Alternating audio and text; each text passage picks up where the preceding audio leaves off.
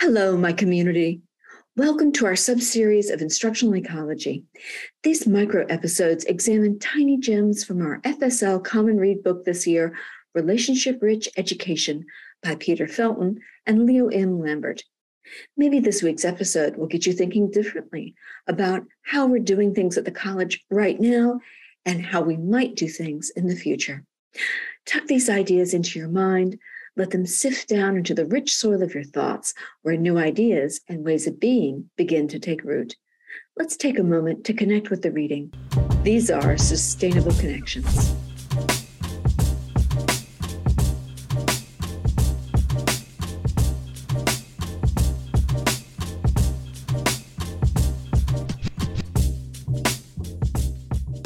Today's connection is the first for Chapter 2. Let's note that this chapter is titled, Why is this so hard? Because we're reading a book and not an article, the authors take their time in this chapter to dig into the difficulties of getting a higher education, but more the difficulty of building relationship-centered higher education practices and structures. Let's get to it.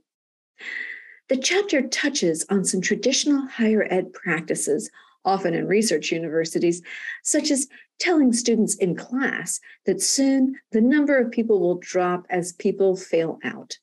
Personal professional opinion, this is not a best teaching or learning practice.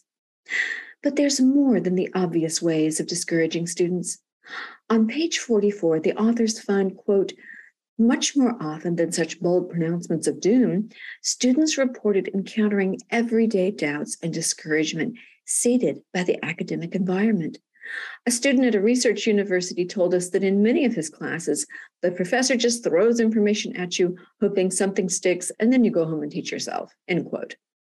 Few MTC professors can hardly be accused of simply throwing information at their students. So I want to stay with the doom, everyday doubts, and discouragement for a moment. Something interesting happened at our November Zoom for Chapter 2, and it's worth bringing up here. I had shared the following passage from the book, and our conversation took an interesting turn with it. The passage is from pages 41 to 42. Stay with me, it's worth hearing. Quote, students fear failure and being challenged beyond their limits.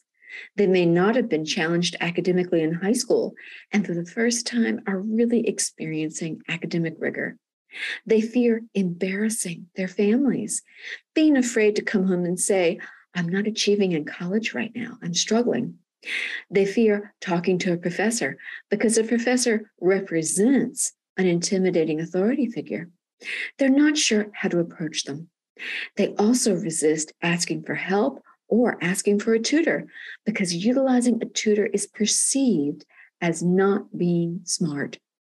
They don't want to go to counseling when they have emotional problems because that's for people who are weak. The fear of shame is everywhere, unquote. And the slide we had the quote on highlighted the following words: embarrassed, not smart, weak, ashamed, straight from the text. And we had a great discussion that talked about root causes and systems and how the college as a whole supports students. But other than a few mentions of the word shame, none of us dug into any of those hot words: embarrassed, not smart, weak, ashamed. We all edged around the implacable stones of these emotions, all of which surround and cement student anxiety about an experience of failure. It took a faculty member and a staff member to get us to orient.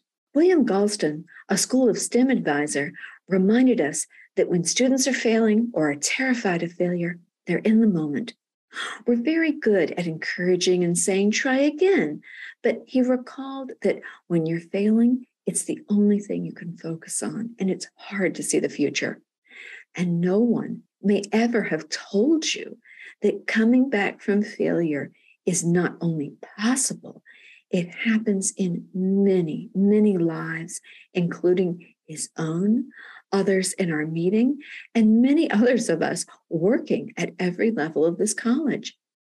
And T.J. Kimmel, who teaches political science for the School of Social and Behavioral Sciences, said simply, maybe to be in higher education is to always live with imposter syndrome. We working in it all feel it. We all worry at every level at some point about whether we're in the right place, whether what we're doing is correct and good enough. The authors point out that one of the hardest things about creating a relationship-rich learning environment at a college is these atomizing, isolating feelings that seem to be baked into the model of higher education experience. Higher education for students, certainly, but also for working faculty and staff, unless they're deliberately countered. On page 49, the authors tell us that, quote, Rebecca Cox's study of community college students leads her to a powerful and counterintuitive charge. Rather than ask why and how so many college students meet with failure, perhaps it's more useful to consider how students persist in the face of such powerful urges to quit, unquote. Sometimes at the college, we use the word persistence in a specialized way to talk about completion of pathways, degrees, or certification. This text reminds us that persistence is importantly also linked to emotional survival. It takes teachers and mentors and community members to acknowledge openly for students that failure and fear of failure all contribute to those powerful urges to quit for relief. And even our caring and engaged group of faculty and staff had to force ourselves to look directly at these painful things and engage with them. Definitely a reason why, as the chapter is titled, this is so hard. That's all for this micro episode. What kinds of discouragement or worry do you see in your students? Do you address it head on, or do you have another way? I'd love to know.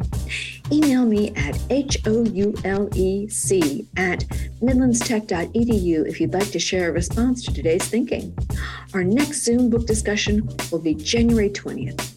And don't forget, if you're curious for more, you can access the ebook for free through the MTC Library website. Keep an eye out for that doom, doubt, and discouragement, and let's connect again next week.